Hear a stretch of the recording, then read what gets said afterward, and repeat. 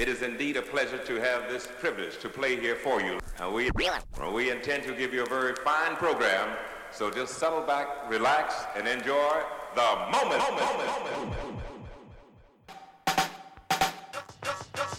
Welcome back to a special edition of Mic'd Up on Ohm Radio. This is your daily COVID-19 news update for Low Country listeners. I'm your host, Mika Gadsden. Today's date, Friday, April 10th. And this morning's timestamp for the beginning of this recording, it's currently 5:13 a.m. There's another aspect of coronavirus coverage that many may not really pay particular attention to. I'm going to let Dr. Fauci explain it to you first. I just want to make a brief comment to get back to the discussion about the health disparities in the African-American community, because it really is very important. And the reason I want to bring it up, because I couldn't help sitting there reflecting about sometimes when you're in the middle of a crisis like we are now with the coronavirus, it really does have ultimately shine a very bright light on some of the real weaknesses and foibles in our society.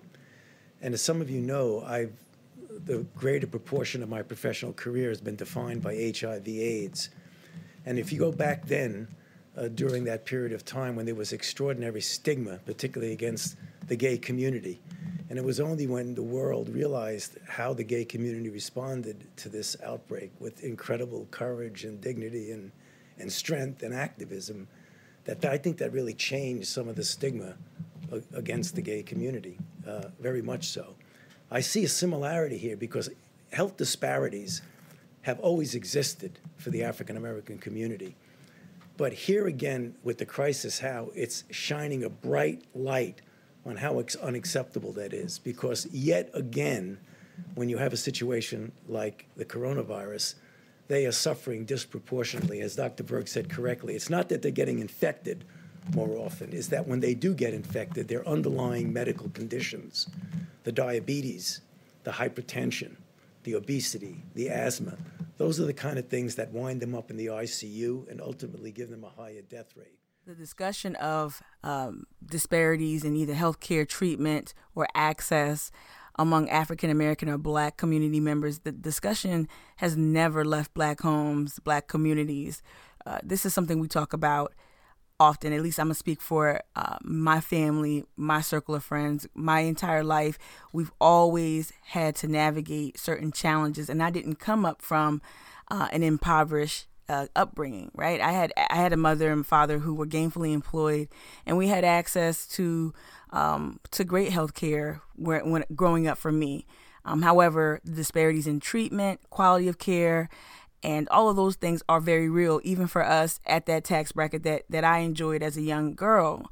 And as I get older, I'm starting to see those disparities really manifest because our healthcare system is buckling, and coronavirus is highlighting that. So, we're seeing how marginalized communities, specifically the Black community, is reeling from the effects of COVID-19 in unique ways.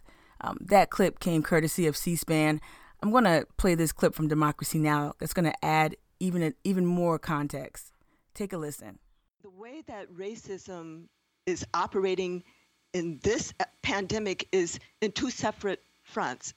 It's increasing exposure to the virus, and it has increased vulnerability to the virus. So increasing exposure to the virus because the way that racism that structures opportunity and assigns value has structured our educational opportunities and job opportunities. We are in more front-facing, low-income, underappreciated jobs where we are part of the essential workforce that really isn't getting its full attention and certainly not getting the full protection that we need.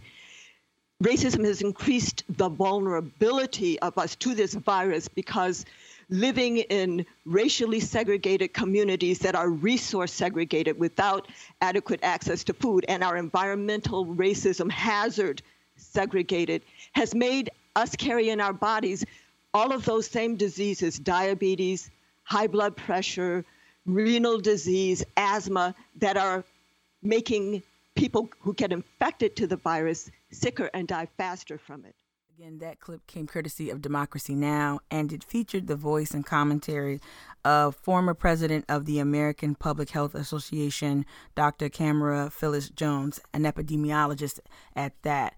So I hope that helps folks understand the gravity of this issue and why it's important to hyper-focus on segments of the population that may be at risk. Now, I myself identify as Black. I'm a Gullah Geechee descendant, and so I present information typically from my vantage point, but I also scour the net for other news and voices from other communities. So that's the goal for me as I continue to do these updates, is to bring you more voices from more segments of the population that are being disproportionately impacted by coronavirus. But I want to bring this local now, right? So here's some local coverage regarding this disparity. And I mentioned this yesterday, the state newspaper based out of Columbia, they actually made this leading news yesterday, and I believe the day before that. So shout out to them for putting this at the forefront today. The front page of the Post and Courier, our Avery Wilkes, the reporter there, he's based in Columbia as well, but he writes for the Post and Courier. He also followed up with a story that gives additional insight into this disparity. But here's another clip I wanted you to hear. As coronavirus deaths continue to be reported across the U.S., there's one trend seen in many states, and that's African Americans are reported as the ones who die the most. And experts say this is a direct result of health inequalities that are usually generational, like access to health care or healthy food options. And this, in turn, causes chronic illness among those in the African American community. According to the latest numbers released by DHEC, African Americans make up 46% of all COVID-19 related deaths in South Carolina. But they make up only 38% of all reported cases. Health experts say higher probability of illnesses like high blood pressure, asthma, and diabetes make some in the Black community more vulnerable to the virus. Abel Bartley, professor of African American and urban history at Clemson University, said discrimination and racism play a key role in further worsening these health disparities. You have two things working together: racism, which is a tremendous drain on the African American community, but then also the fact that discrimination also works with it, and that African Americans don't have access to things. We know for a fact that if you can get preventative medicine, and if you have access to a proper diet, many of the health problems will be solved. That was Kristen Cheatham from WSPA 7 News, and you heard her interview Professor Abel Bartley of Clemson University. Now I'd like to pivot to the latest numbers from DHEC. Continue to bring you facts, not fear. DHEC released new numbers this afternoon. There are 241 new cases of COVID-19 in our state since yesterday. There have also been 4 additional deaths, I should say, from the virus. This brings the total number of people with confirmed cases of COVID-19 to 2,792, and those who have died to 67. 45 of those new cases are in Richland County. Don't need me to underscore the fact that the coronavirus, the fallout from the coronavirus, isn't just limited to our health and wellness.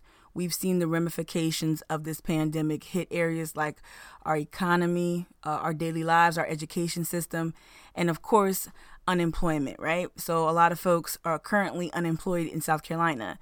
And as I mentioned yesterday on the update show, I was left scratching my head because it's our healthcare systems here in South Carolina that are laying off quite a few workers. In fact, you heard from a local nurse who had to work on contract in New York City because of the lack of work here. And she was an emergency room nurse. So I'm not quite sure when we're seeing the uptick in numbers in terms of infection rates and total positive cases, why is it leading to layoffs? But I think, and I'm going to engage a voice on this that's more knowledgeable than I am. But of course, I think it really just underscores how our healthcare system is currently set up, right? So basically, the elective surgeries have gone down, and that's a big moneymaker for a lot of hospitals. So I imagine that there is a direct link between elective surgery rates diminishing and less profits, less ability to pay staff. And that just really kind of sucks, because you would want your doctors and your healthcare professionals to be incentivized to keep folks well, but that's just not how we're currently set up. But let me read from this article. Shout out to MK over at the Post and Courier. It was both MK and Jessica Holdman who wrote the front page story regarding the furloughs from Prisma Health. I'm just going to read a portion of their reporting. The hospital system has seen an 80% drop in surgical procedures and a 40% drop in patient volume, even in its emergency departments. Prisma Health is not alone. About 1,800 people working in hospitals filed for unemployment benefits in South Carolina last week. They joined the rolls of the more than 181,000 people who submitted an application for jobless benefits during the past 3 weeks. Again, that's from the reporting done in the Post and Courier. It's a front page story highlighting the Prisma Health layoffs or furloughs. And remember, in previous days, we've seen MUSC lay off scores and scores of folks there. So my heart goes out to folks who are impacted by that. The healthcare industry is the last industry I thought would have to withstand so much damage. But here we are. I'm going to take this moment now to update you on the unemployment numbers. Take a listen to this. Unemployment claims have grown yet again in the Palmetto State. The South Carolina Department of Employment and Workforce released their latest numbers today for the week ending on Saturday. The initial claims were 85,018. That's an increase of 31% from the previous week. This map shows the unemployment claims by county across the state. In the Midlands, Richland County tops the list with more than 5,800 claims. Lexington County has nearly 4,000. Sumter County, slightly more than 1,300 claims, and in Kershaw County, just over 1,000. Filing for benefits can be a daunting and overwhelming task. News 19's Jacob Reynolds breaks down the newest numbers and answers your questions on filing a claim. The week of April 4th, the South Carolina Department of Employment and Workforce received 85,018 initial claims for unemployment benefits. The industries impacted the most were full-service restaurants, temporary help services, and dentist offices. Richland County was the fifth most impacted county with more than 5,000 claims. All told, in the last 3 weeks, the state has received more than 180,000 unemployment claims and paid out $18.5 million. Call center staff has been increased 400% to help filers, and they fixed an issue with Social Security number verification. The department is also reminding applicants it has waived requirements for job searches, although the question will still appear during the application. They've also posted how-to videos on their YouTube channel taking applicants step by step through the process. If you're having trouble getting your claim approved, look for a blue interview link in the bottom right corner of your profile on the department website.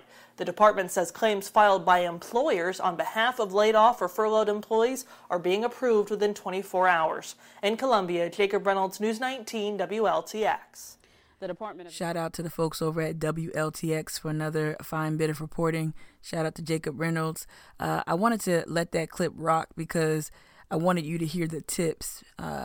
In a previous update, we heard from Senator Tim Scott, and he also doled out some advice about how to apply for your unemployment benefits. So hopefully that was helpful for folks who are currently finding themselves without employment.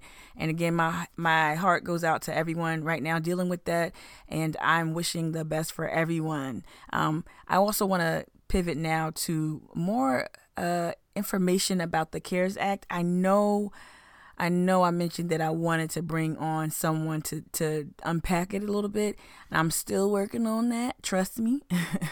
But here's a video that was posted to the state newspaper's YouTube account. Here's a little video clip that tells you more about the CARES Act and what's inside. President Donald Trump signed into law the Coronavirus Aid, Relief, and Economic Security Act on March 27, 2020. It's a $2 trillion stimulus package to alleviate the economic impact of the COVID-19 coronavirus. Here's how the money will be distributed. An estimated $560 billion will go to affected workers. Individuals making less than $75,000 will receive $1,200. Married couples making less than $150,000 will receive $2,400. with an additional $500 per dependent. The IRS will send payments to those eligible throughout April based on their latest filed tax reforms. The package covers people who receive disability payments and Social Security retirement. The CARES Act provides about $260 billion in unemployment insurance to millions of people who have been laid off or who are self-employed, freelancers, or contractors. The Act includes a $500 billion loan program for big businesses, which are required to repay the government. Small businesses will receive $377 billion, but they don't have to repay what they spent on paying employees, a mortgage, rent, or utilities. A $150 billion will go to state and local governments, which are relying on tax revenue while businesses remain closed. The Defense Department will receive $10.5 billion to deploy soldiers helping state responders, and for vaccine and antivirals research and development. The Act allocates $100 billion to healthcare and $200 million to telemedicine, and requires private insurance to cover treatment and vaccine costs. $30 billion will go to schools, universities, and colleges. The CARES Act pauses payments at no interest for most federal student loan borrowers through September 30, 2020. Millions of American workers have been waiting for their relief payments and loans, as unemployment claims reached 6 million by the end of March. Okay, folks, I'm going to end today's COVID-19 local update there. But as I've mentioned in previous shows, I want to highlight the contributions of Black folk, Black people in our healthcare system, like in a historical context. So I usually incorporate a clip from a local South Carolina hero, a Black hero in healthcare. Today is a little different. I wanted to give you this interesting little mini documentary about Black folks' contributions during World War II. Again, this was inspired by the coverage in the Post and Courier on Sunday that to me was a little bit of omissive. It was written through an omissive lens that didn't take into account people of color, but also Black folk here who paved the way for so many. So I wanted to just add some audio from an interesting documentary that talks about Black people's contributions during World War II. So take a listen to this. So signing off here, y'all, please stay happy, stay healthy, stay home if you can, help flatten that curve. And all my Gullah Geechee folk out there, y'all please stay Black. More than 4,000 Black women joined the WACs and the WAVES and served in segregated units. Many found themselves relegated to menial jobs in mess halls and laundries. There were only 4 Black nurses in the United States Navy during the war and 500 in the Army. Their assignment was to care for Black servicemen in the segregated military hospitals. They were not permitted to care for whites. That policy changed after a contingent of Black nurses was sent overseas to care for Black casualties.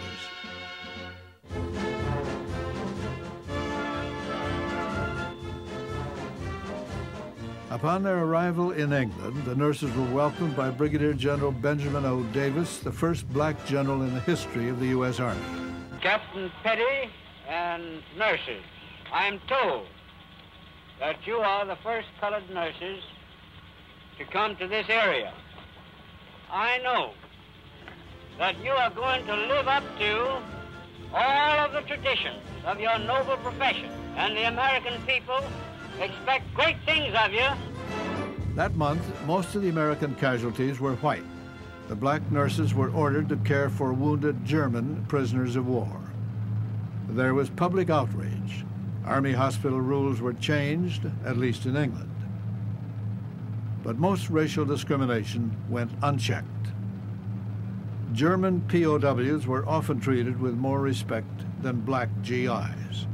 But it was different at home. The Black serviceman was a hero to his family and his neighbors.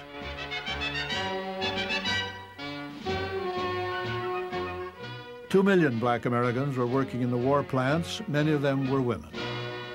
For Black war workers, just as for whites, The war meant steady work and high wages. But that was not all.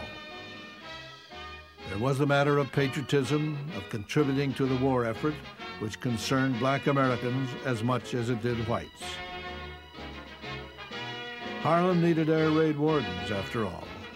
There were hundreds of black volunteers for civil defense and war bond drives, for any kind of job they were allowed to do.